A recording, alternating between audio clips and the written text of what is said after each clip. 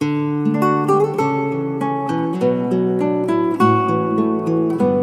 to Disability and the Canadian Church, a podcast where we talk about the intersections of disability and the Christian faith in Canada and beyond. I'm Keith Dow. And I'm Jasmine Duckworth. We'll be your hosts, and we're so glad you're joining us today. We're excited to learn from diverse voices as we welcome a couple of guests each week to share their insights and expertise on aspects of disability and faith.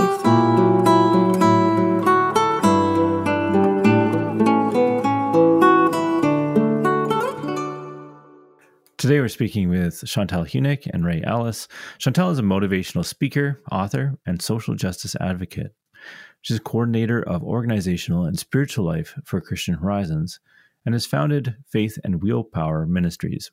Chantal is a Christian Reformed chaplain and a Waterloo regional counselor. Ray Ellis is a member and leader of the Ottawa-Kingston chapter of Our Voices Matter, a self-advocacy group. He represents his local chapter at the Our Voices Matter Council, which is made up of self-advocacy leaders from across Ontario. Ray has a long history of self-advocacy and leadership. He loves politics, being involved in his community, and wants people to know that his disability means he can't speak or walk, but he does enjoy having fun. Keith, what stood out to you from our conversation today with Chantal and Ray?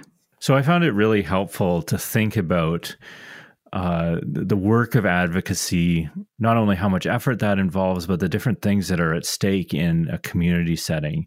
How does that work? How do allies come alongside people? How can I be a part of that work without trying to take over or do too much interpretation?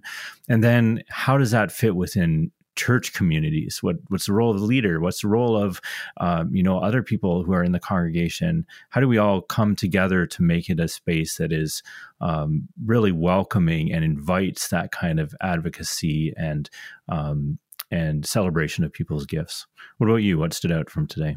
Something Chantal said about that it's kind of a constant teeter-totter feeling for people that might have access needs.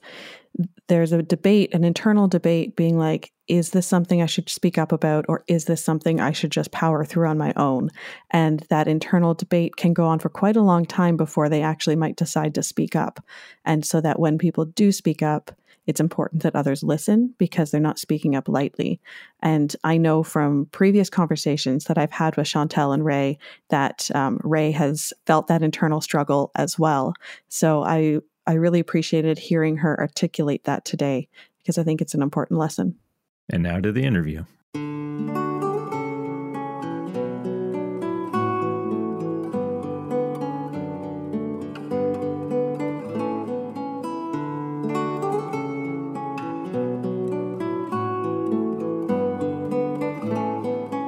Hi, welcome everyone. We're very excited to have you here with us today, Ray and Chantal.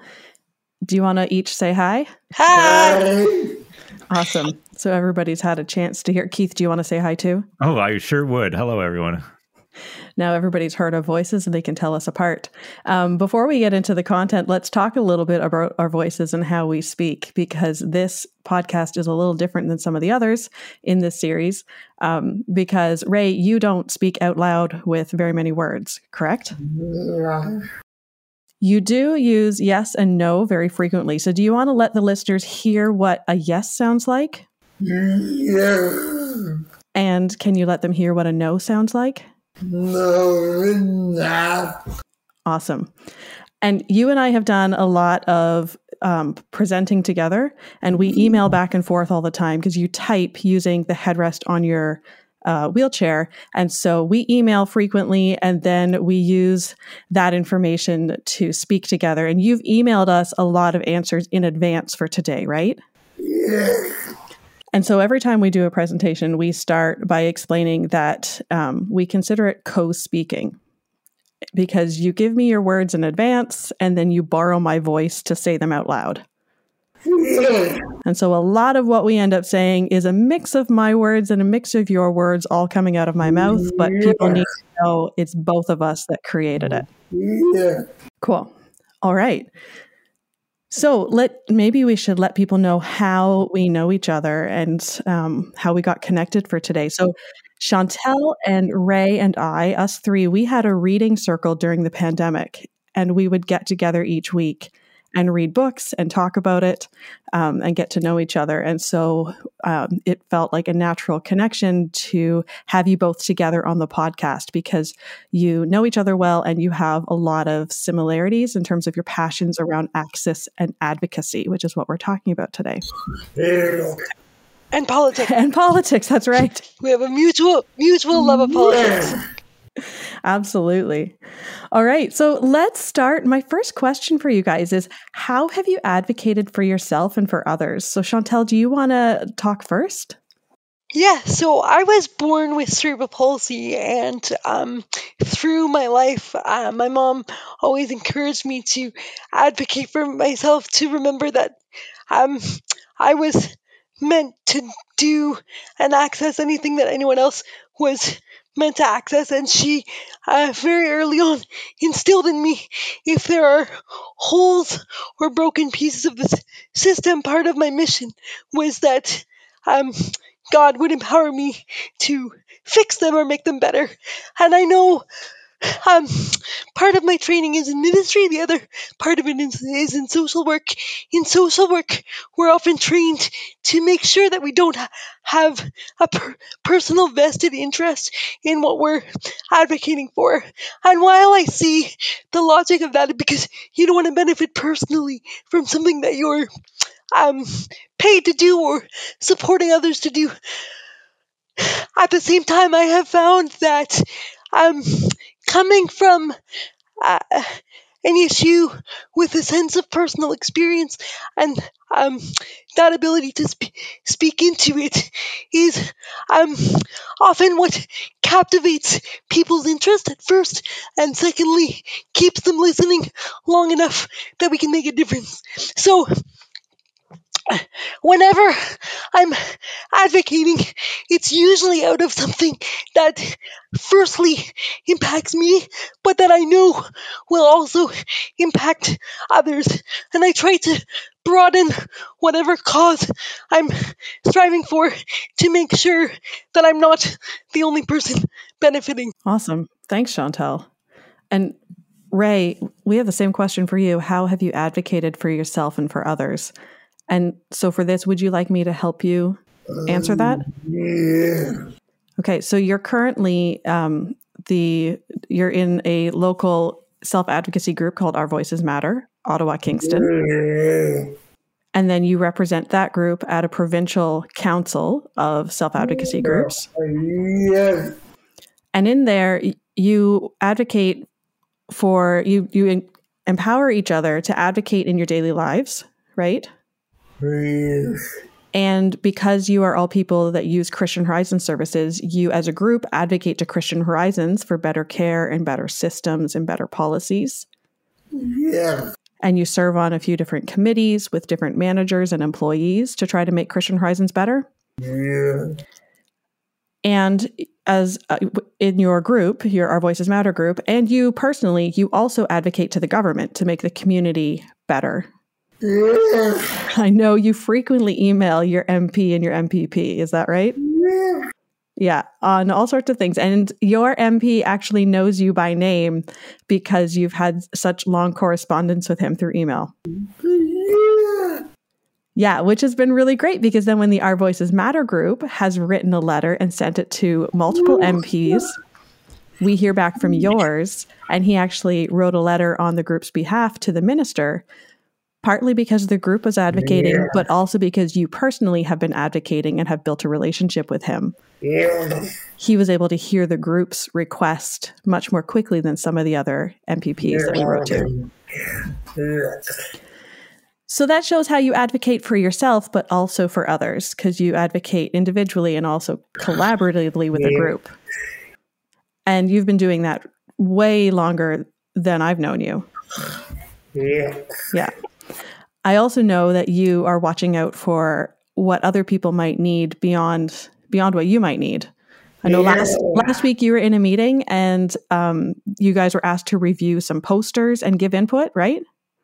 Yeah. And you brought up that there should be also French language posters for people who speak French. which I thought was a great example of this advocacy because you don't speak French and yet you know that that is a need that exists. So I know that you are always aware of both what Chantel said, the things that you need, but also the things that others need.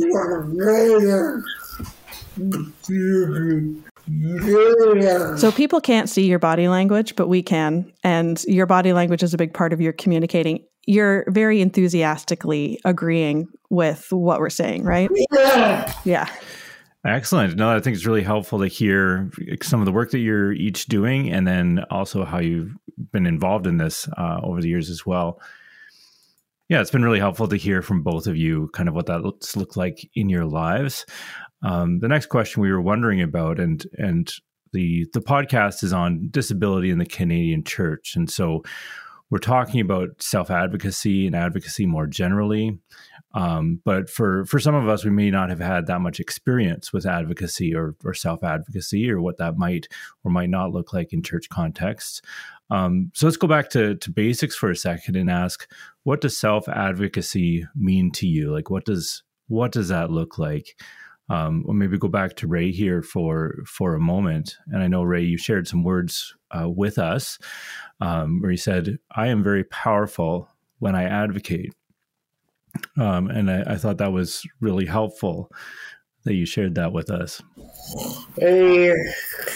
And I know I met you, I think it might have been for the first time. We were having a Christmas party and I had a chance to meet you.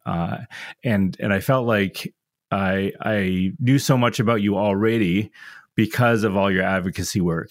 And so I haven't had a lot of chance to hang out with you as you've been advocating for different things, but it was really neat to see all the effects that you're having in your community and with Christian Horizons and with other organizations as well. So I can see that sense of power and the difference that you're making there. Yeah. And Chantel, over to you. What does self-advocacy look like to you or mean to you? Yeah, well, not to sound like a broken record or a broken podcast, as it will, but I think self-advocacy is as much about myself as it is about making the world better for others, or the church or the workplace or whatever that looks like. And I think self-advocacy, in my mind, isn't about making myself necessarily have privileges that others do not, but at least pushing for equity and leveling the playing field. Do you feel like it's almost a misnomer? Like when we talk about self-advocacy, self really features prominently there. But what I hear you saying is that it changes or it transforms the community for everyone, right? So when you're advocating, yes, a piece of that might be for your own needs or for your own contributions. But it sounds like a big piece of that is often to change the structures of our community to welcome and include more people. Would that be accurate? Yeah, well, and I get where the word self comes from in self-advocacy, because it's kind of like a pushback against the nothing about us without us, right? It's not someone else advocating for me. It's me advocating for myself and others. So in that sense, I'm not against the word self in self-advocacy, but it is a bit of a misnomer, I think, like you said. And I think the biggest example of that is from a Christian perspective, Christ or the Holy Spirit is the advocate, and he never in his life ever advocated for himself, right? It was always for the betterment of the world. Yeah, that's really helpful. So why is self-advocacy important to you? I think you both have touched on it, but Ray, you emailed us some words for this. You said, it is important to me because it's part of my life. If I didn't, I probably wouldn't have any of what I have now. Yeah. And you shared a story to illustrate that. Would you like me to read your story? Yeah. Okay. You said, I advocated at the time when I got into Christian Horizons. When we moved to Ottawa, that was about 12 years ago now. Is that right, Ray? Yeah. When we moved to Ottawa, I moved to a group home with another agency. It was great because I can chat with your housemates and they chatted with me. We had fun, especially over dinner times, but it was only about a year when the director told us that they had to tear down the group home because the government had told them to build assisted living apartments. Everyone was upset, of course. She made a lot of promises that we could still see each other and there would be a TV room, but it didn't happen. So then I started emailing my MPP about group homes. And that's how you found Christian Horizons, right? Yeah. So that's a great example showing why it's important to you, because you've had real change in your life from advocating. Chantel, do you have a similar story or an example that you could share about why self-advocacy is important to you? Yeah, I do. Self-advocacy is first and foremost important because oppression exists, and oppression of people of varying abilities especially exists. And I know in my own life, I often struggle with the line between, is this something in the environment or in the culture that I am meant to adapt to, or is this something in the environment or the culture that I'm meant to adjust or shift or advocate for different? And most recently, where I felt very impacted by that, I became a regional council member in Waterloo. Loving my role there, was very stunned by the length of council meetings and the fact that most people, when they have to use the washroom, got up and went to the washroom whenever they needed to and came back as quickly as possible so that they could vote and continue contributing and so forth. For me, that's a little bit different because I have to coordinate with PSWs and things take a little bit longer. And so I was really stuck with, well, if I advocate for scheduled washroom breaks, let's say, will that make me more of an annoyance to the council in general or less of a council member per se? I got up the courage to write an email, and really, it shouldn't have taken a lot of courage at all. That email explaining my experience was very well received, and within 24 hours, um, uh, mandatory quote unquote bio breaks of 20 to 30 minutes were instilled in our schedule, which for me allows just enough time to take a washroom break when I need it. But for others, they felt very empowered to not only use the washroom, but make a phone call or check in with home. And so the result of that was, first of all, I witnessed that, or rather, first of all, I was very thankful that the council didn't out me. It wasn't like, hey, we need to take a break so Chantal can go meet her PSW. It was, we're all going to take a bio break.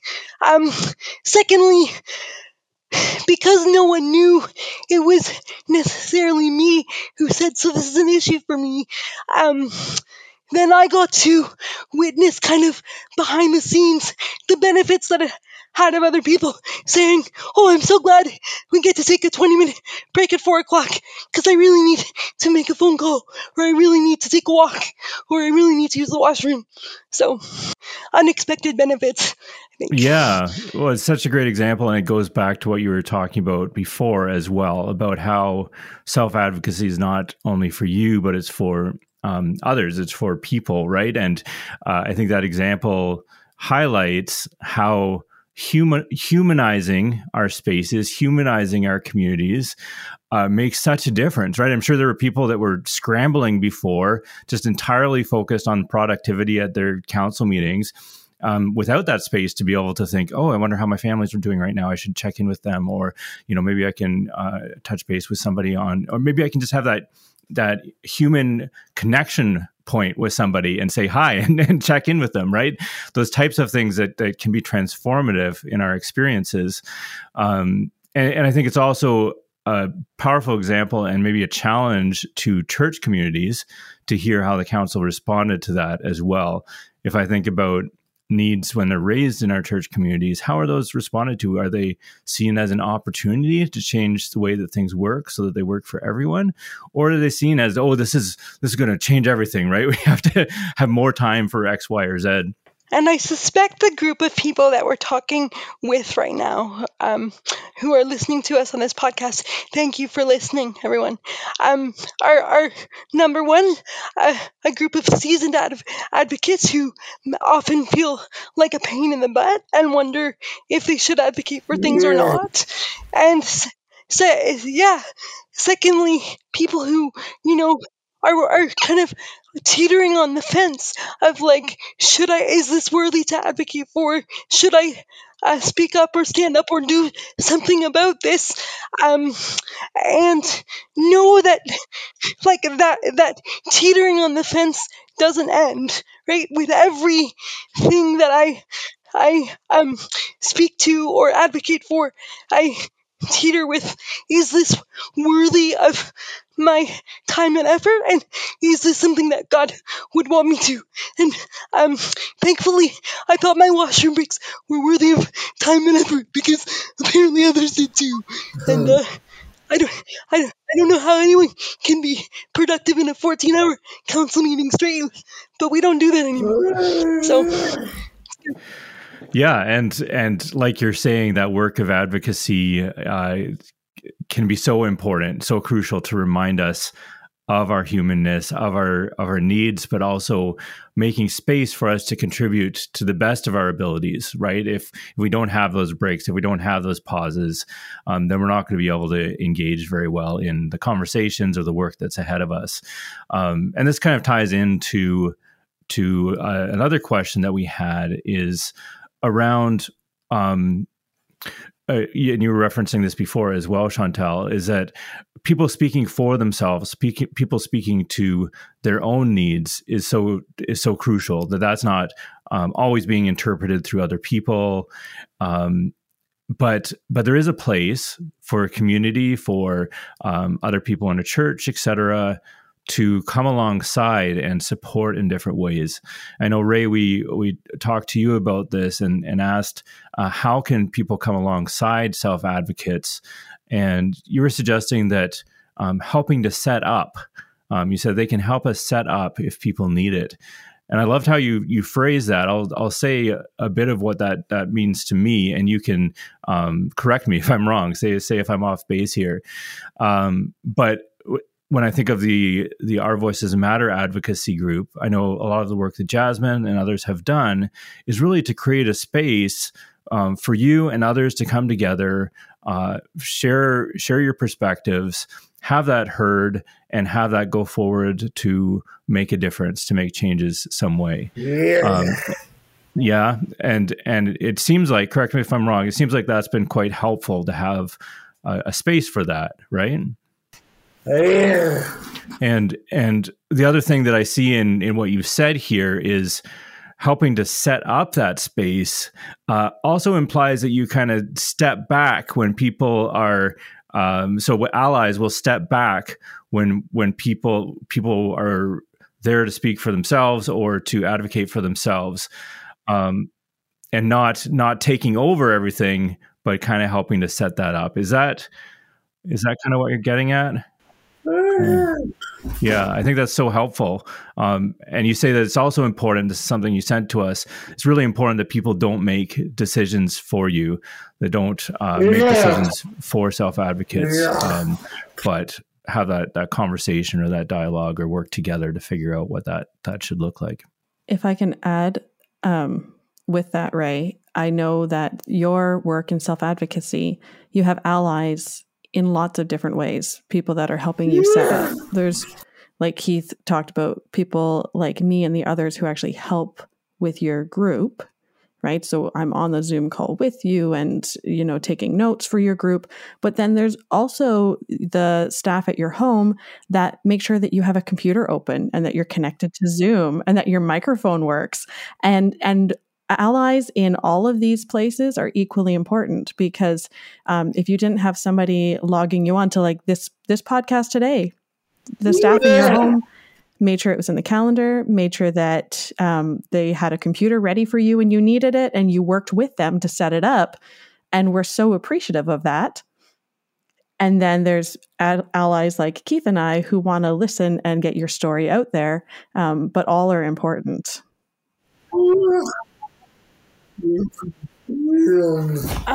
So I love talking about how allies can support advocates and self advocates, and I love the thought of setup. Thank you, Ray. It's such a good setup, and it's exactly that's the point, I think. And just to go back to my earlier comment, because I think this relates, when you hear somebody advocating for something, your knee-jerk reaction might be, oh, there they go being a pain in the butt again, right? But remember that before they've thought of bringing this to anyone's attention, including yours, they've probably teetered with, do I have any right to bring this up? Is this at all worthy of anyone's attention, or am I going to be seen as just the pain in the butt again? So to take people seriously, ongoing, and to refrain from writing them off as much as possible. Well, and I want to pick up on that because it can be hard to bring up things, especially if you feel like you're the squeaky wheel or whatever.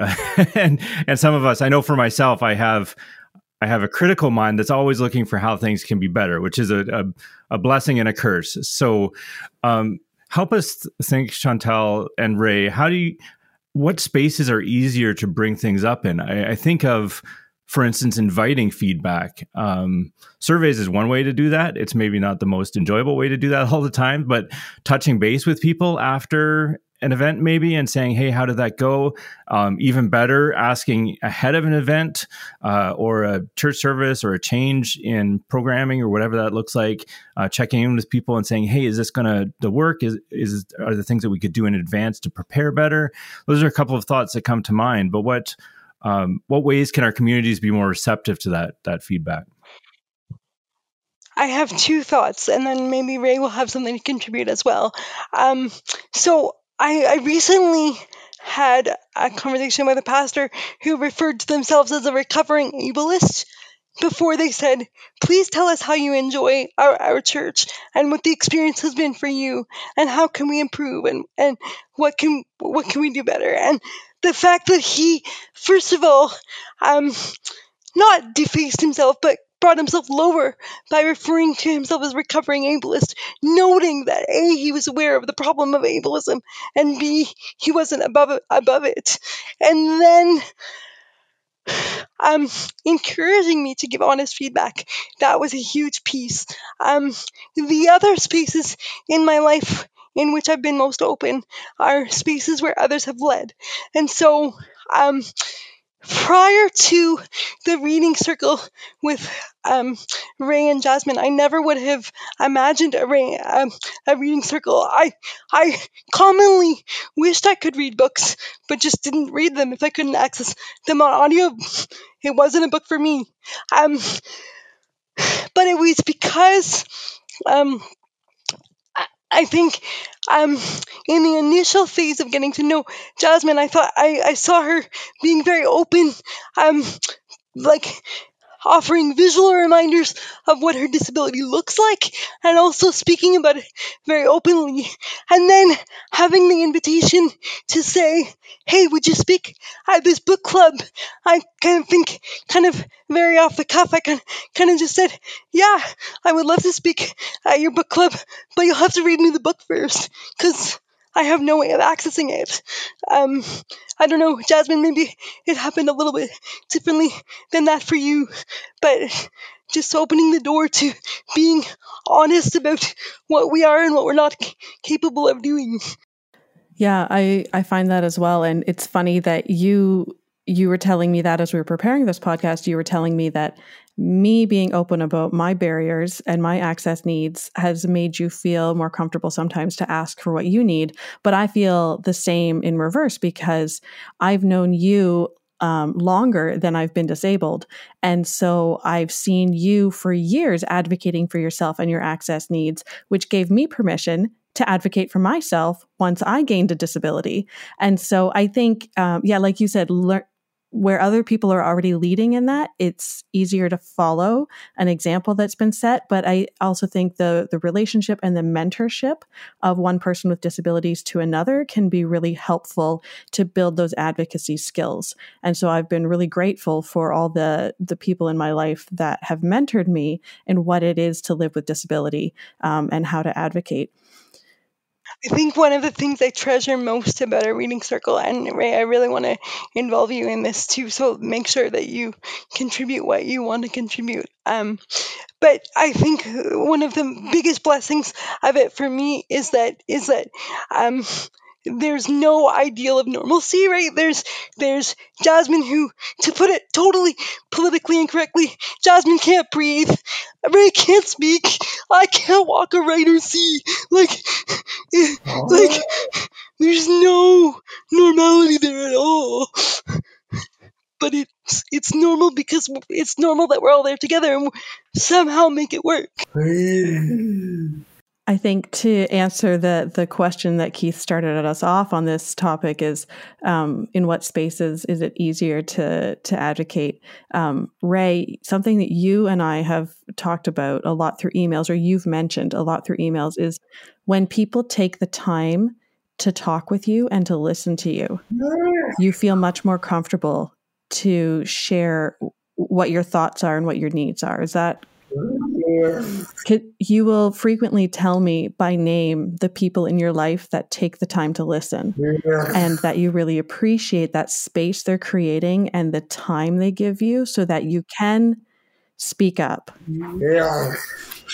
And I think that's what our reading circle did for the three of us. It was every week we met together and we had an allotted amount of time, and we gave each other that space to speak. So I think that's one of the tips, is just giving time, consistent commitment of time, and allowing relationships to build, create spaces for people to feel safe enough to speak up and to have the opportunities to speak up. Ray, I love that you note and you recognize the people that give you space to speak, because I can relate to that in the sense of, like, the day after I was elected to council, I kind of was really overwhelmed and scared, because running for council is a lot different than working on council, and how am I going to get all this work done, and what about all these barriers, and so on and so forth. And I wrote a extremely long, extremely detailed email, thinking that, well, they're only going to read 1/4 of it, so if it's really long, they'll probably catch something important, and I was really surprised.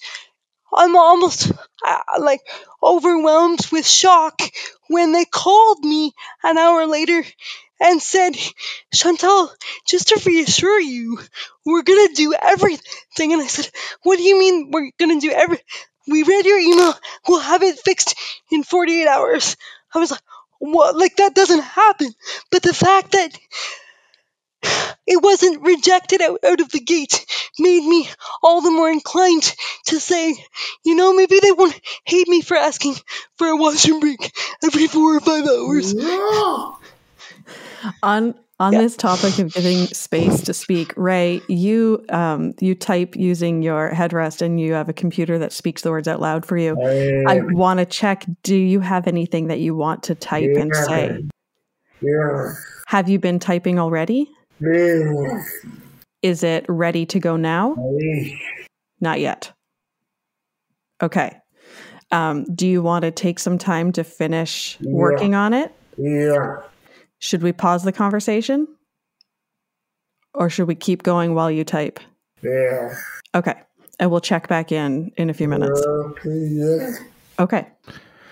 So I feel like a lot of what we've been talking about recently has been, how do we create a culture of advocacy, a culture where people are not afraid to bring forward concerns, but actually feel like those are valued, and valued not only for the person themselves, but for the broader community. And we know that chances are, if somebody has a concern, if somebody has a need, then there are going to be others in the congregation or in the community who either have that need or who have a similar need, right? When we think of, we've been talking a lot about time, and I do want to encourage John Swinden's Becoming Friends of Time as a book that helps us to think how time impacts our lives, and then how we shape time in a way that's either really receptive to others or makes life difficult for others, quite honestly. But as we're thinking about advocacy, Ray had mentioned something here that I wanted to bring forward, that we had asked how churches can be involved in this, how churches can help shape a culture of advocacy, basically. And Ray, you said the church can let church leadership know what things are not accessible, and then they can help us to advocate. And I love that you brought forward the role of leadership in communities. And the leader may or may not be disabled themselves, but whatever role you find yourself in, how are you a part of that picture? And I know so often in church communities, when the pastor or a ministry leader or children's leader helps to model being receptive to feedback and kind of approaching that in a humble way, helps to model normalizing different ways of engaging with the service or with the children's ministry or what have you. When they work to help address things that aren't accessible, that makes such a difference to everyone in the congregation, because everybody starts to feel like, oh yeah, they will listen to me, they will respond, they will engage with me in a meaningful way. So I wanted to thank you for that, Ray, and for sharing that. Ray, can I help you tell a story about church? Yeah. Do you remember the book club? So the church that I attend had a children's book club, and they were reading a book about a girl with disabilities, because our church had a month-long series on disability, and they invited you to come as a guest speaker. And that was a great way to advocate, just by inviting you into the space and getting you to connect with the kids, and they could ask you any questions they had for you. Yeah. And I thought they were going to ask you questions about disability, but they didn't, did they? Yeah. They asked typical kid questions. What's your favorite color? What's your favorite animal? Things like that. And it was just a really great opportunity for them to get to know somebody who might be different than them, and to learn a new way of communicating, right? Because you typed out all your answers and they waited patiently to hear what you had to say, and they were very interested. I think that's a really great concrete example of church advocating just by starting by understanding. I've never heard or put together the fact that advocacy starts with understanding, but I think Jasmine's really hit on something there. And I know for myself, like, I receive government support in order to have PSWs help me with personal care and a couple of other tasks of daily living that I need, but I don't receive paid support for things like advocacy work. And so I think that the church is an excellent source of informal support and can forward the initiatives of people with and without disabilities alike. And I think also church is a place where it's okay to fail, not only because Jesus forgives us all, but because it's less like a paid work environment, right? And so there's less of this emphasis, or there should be less of this emphasis on competing for the best job in the church, whatever. Church was a place where I could try out different skills and see which ones worked and which ones didn't. And where if it didn't work, people still loved me and still encouraged me to do other things. Can you imagine if the church was just a no pressure zone. I mean, I think we all need those kinds of spaces where you're not feeling pressured to be somebody other than yourself, right? And I would love for us to work as churches in Canada, but also around the world, to be no pressure zones. Like, to me, that's what grace looks like. Grace looks like being able to try things, being able to say things sometimes, and then being able to take them back later because I've decided I've disagreed with myself, right? Or being able to put something in one way and then watch people like think about it and be like, well, no, I think what I meant was, right? To be able to try things out, to be there for each other, to be committed to each other, to build trust with each other. I love how you shared about that, Chantal. There were many churches in my life who didn't really empower me to do many things. They thought, first and foremost, that they were there to serve me, and secondly, whatever I did might end up in a mess. And it's true, I spill milk all the time. That's why I don't pour it. But one church in my young adulthood, they said, we're going to cancel VBS unless someone steps up to lead it, no pun intended. And I was the only person to put my hand up to lead Vacation Bible School, and 20 years old or something like this. And they went for it. They gave me a budget of a bunch of supplies, and they said, tell us what to do, and we'll volunteer for you. And it wasn't the most perfect Bible school, but without my quote unquote initiative, it would have been canceled together, and without the church's endorsements, it wouldn't have got off the ground. So we needed each other to make it work. Chantal, I think you said something really important there, is that churches, in your experience, have sometimes thought that they were there to serve you, to minister to you. But the example you gave was a church that was very quick to recognize your gifts and empower you to minister alongside others in the church.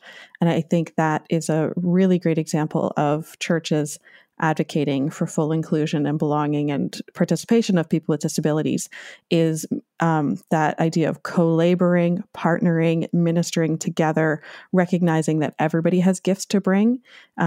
People with disabilities and without can equally serve and be served and minister to, and be ministered, get ministry from, and work together as a team. I agree, Jasmine, and I just want to underscore the reciprocity of that, because I've also seen it where not necessarily in church, but school or whatever, where I have this idea and I want to run with it, and so people say, okay, go run with it, and they forget that I can't run. And inevitably, the idea falls flat, and it's not necessarily because the idea wasn't viable in the first place, but it's very hard for any one person to run things on their own. It's very hard for one person that has disabilities that others don't, or disadvantages, or whatever you want to call them, to get something off the ground. Just wanted to check back in with Ray if now is a good time to share what you were writing here. Hey. Are you still typing, Ray? Yeah. Oh, this is a long one. Well, we look forward to it. Okay, we've been talking about why advocacy in the church is important in terms of practical reasons, but we also know that advocacy in the church is important because we see it in Scripture. Chantal, you're a chaplain and you know Scripture. Can you think of any verses or examples that give us a biblical precedent for why churches should be advocating alongside people that may have extra needs or access needs? I would be glad to do that, but not just because I'm a chaplain. I know that you know these things too, and you're not a chaplain. So, I think throughout Scripture we see Jesus advocating for the people who are marginalized or decentered all the way through. In particular, I love the verse that says, the Spirit intercedes or advocates for us with groans that we cannot understand. So even before I know what's right in the world, the Holy Spirit knows it and is working together with me. And so even though advocacy, or self-advocacy as it were, can seem very lonely, because you might be the only one or the only small group that's standing up for this thing that everyone else thinks is nonsense, like a washroom break or whatever it might be. um, I take a lot of courage and solace from the fact that Jesus, or Jesus Holy Spirit, does it with me. And one of the very first verses that I learned in that I think relates really well to advocacy is Proverbs 31:8-9. Jasmine, do you want to read that for us? Speak up for those who cannot speak for themselves, for the rights of all who are destitute. Speak up and judge fairly. Defend the rights of the poor. So I was born 2 months prematurely, and many people in that circumstance do not have the ability to articulate with words or verbally. And so, again, my family instilled in me the fact that God has enabled you this capacity to be able to speak means that you have to take it seriously and you have to steward it really. You have to think before you speak, and speak about what you think. And so yeah, I just think that as Christians, as people that are hopefully in continuous relationship with Jesus Christ, we have a responsibility to activate or advocate for what Jesus tells us is right. To connect those two verses that you just talked about, speak up for those who cannot speak for themselves, but we also heard that the Holy Spirit intercedes through wordless groans. So not necessarily using language. And I think if we connect those two ideas, speaking up is not always with articulate, eloquent, public speaking from the front on the stage language. Speaking up can be in whatever way you communicate. Right, Ray? There can be powerful communication with and without words. And I think all those kinds of speaking up is important. So I feel the temptation sometimes in our circles and our churches to almost distinguish between people who need to advocate or people who need accessibility, or and those who maybe don't need it or who can get by based on whatever the current system is. And I think that's really a challenging way to think, and it kind of excludes those who bring back feedback or say something could be changed to be better. But what strikes me is there's the verse, I think you alluded to this before, Chantal, 1 John 2, verse 1. It's talking about if I write to you so that you will not sin. This is John talking. But if anyone does sin, we have an advocate with the Father, Jesus Christ, the righteous one. And what I love about the potential of following Christ is that we all need advocacy. We all need someone to go before us. We all are unable to give a defense on our behalf to God the Father to say, what we need. And you also referred to the Spirit groaning in our weaknesses. And this verse is about Jesus being our advocate. So how does that, for you, Chantal, how does that change our approach in the church to advocacy? Does that shift our perspective? Well, I'm going to go away and try to figure out who needs to advocate for themselves and who doesn't, and who should be justified in advocating for themselves and who shouldn't be. But I think you're right. I think sin is a great equalizer, right? Like ability and disability, I was talking about the level playing field and how disparate that can be. But even though I'm in a wheelchair, I do things that Jesus doesn't like. And even though you're not in a wheelchair, you do things that Jesus doesn't like. And the fact of the matter is, and the reason that it's okay to fail or to fall sometimes, not that failure is a sin, but it's a less than perfection, is because um, Jesus the advocate will intercede for our forgiveness and ultimate acceptance. So that's pretty awesome. I like being on an equal playing field with you. It's good, and it's good to know too that we can, just as Jesus advocates for us, we can advocate for each other too, right? It might not be in the area of moral shortcoming, but whatever that area is that we need some assistance to advocate for, coming together in solidarity to work on those things together makes it not quite so isolating as well. If we see that change is needed in the church. Yeah, I think you're right. I think as we see Jesus advocating for others and showing solidarity with them, and we're called to become more Christ-like as our faith walk progresses, then we're called to do that too.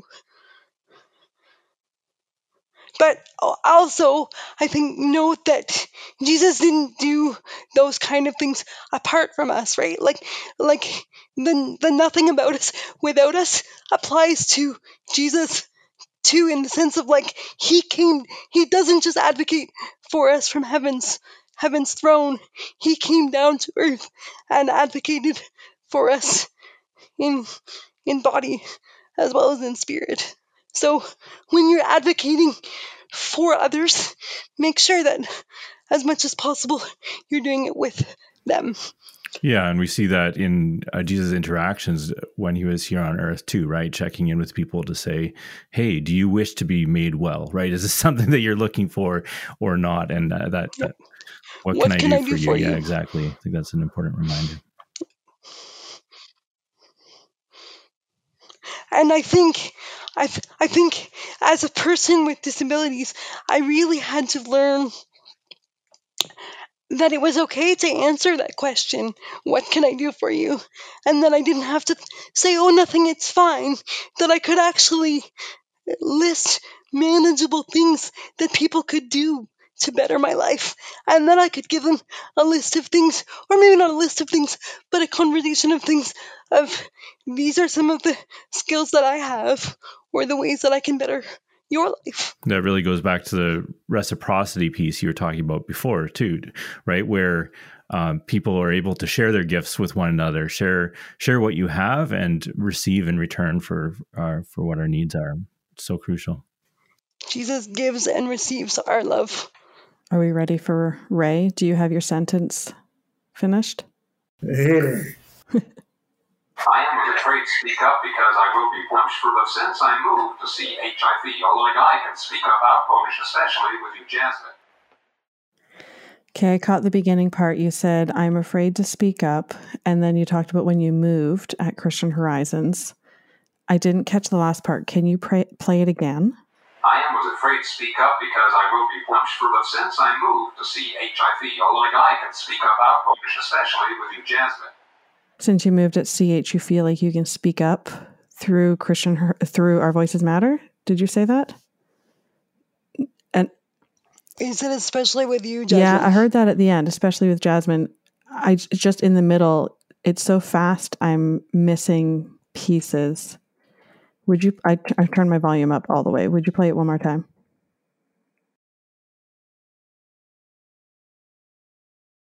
I was afraid to speak up because I will be punished for the sins I moved to see HIV, although I can speak up out Polish, especially with you, Jasmine.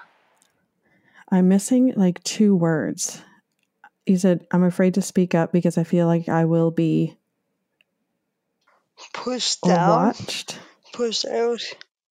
It wasn't punished, was it? Yeah. Okay. Good interpretation. You feel like you will be punished. Okay. And was that before coming to Christian Horizons? And now at Christian Horizons, do you still feel that way? No. Okay. That's great. I'm glad that you feel a difference and that you're in a place in your life now where you feel like you've been empowered to speak up without fear of punishment or consequences. That's awesome. That is what we want. Thanks for telling us that, Ray. I think that's the kind of environment that we're all looking for, right? Where anybody can speak up and not have a sense of fear, right? Whether that's our church communities or the communities that we live in, our neighborhoods, council communities, whatever situation you find yourself in. Yeah. Chantal, you've shared before how advocacy, self-advocacy, it can be exhausting, right? It can be challenging. It can be difficult, especially when you're encountering barriers, but also just the work of figuring out how to phrase things, how to bring things forward, the potential of getting pushback, maybe meeting with resistance, all those types of things. How do you recommend that either for self-advocates or for church communities, how do we find that rest, or how can we create spaces of rest for people? Keith, thank you for bringing that up. And because even just talking about self-advocacy for an hour, like I'm tired now, and we've only talked about it. We haven't really done it yet. Um, um, and church is an interesting intersection, right? Because in one sense, God has gifted me to advocate at church as much as He's asked me to advocate anywhere else in my life. But at the same time, by the time I get to Sunday, after doing all of the advocacy that I've done in all of the other circles that I'm a part of, sometimes I just want to relax. And in fact, like Psalm 23 talks about, like, He leads us by quiet and still waters, right? And green pastures and rest and all of that. And one of the hugest attributes of the congregation that I'm part of currently that I would consider very accessible for me, by the time I got there, they already had an automatic door. They didn't need elevators. They already had large print bulletins and all kinds of extra things that allowed me to relax and participate without thinking about it in ways that I couldn't do in other spheres of my life. Yeah, and those and coming across those almost sends a signal or a message that it's okay to mention those things here. Like, this is something that we prioritize, and maybe even that gives some more room to know that you're not going to maybe meet with the same amount of resistance that you do in other places. Well, and the sense of, like, I'm not an anomaly because I need a large print liturgy. Like, I had never seen that in another church. So yeah, for sure. I love that. Well, thank you, Chantal and Ray, for your time together. It's been so meaningful and helpful for us all. And we typically check in with people about ways that we can stay connected, right? And I know that you each do advocacy work, you each do, you're involved in groups in that way too. And I know Jasmine and I are available as well to speak with church communities. So feel free, listeners, to reach out to us at ministry@christian-horizons.org. That email address will be in the notes as well for this show. We're happy to continue the conversation. And as well, if you want to check out writing and reflections from Ray and Chantal, do visit the Disability and Faith Forum at disabilityandfaith.org. Thanks again, each, for your time together and your insights today. If you liked today's episode, please take a moment to review us on Apple Podcasts or other platforms. It helps people to find this podcast. And why not share this episode with a friend? We'd love to hear your thoughts. Send us an email at ministry@christian-horizons.org. This podcast has been brought to you by Christian Horizons and is part of the New Leaf Podcast Network. Christian Horizons is a faith-based organization out of Canada. We serve people with intellectual and developmental disabilities in Ontario, Saskatchewan, and in several countries around the world through Christian Horizons Global. You can find more information about us at christianhorizons.org. Special thanks to Tim Bratton and to the New Leaf Podcast Network team, and to you for listening.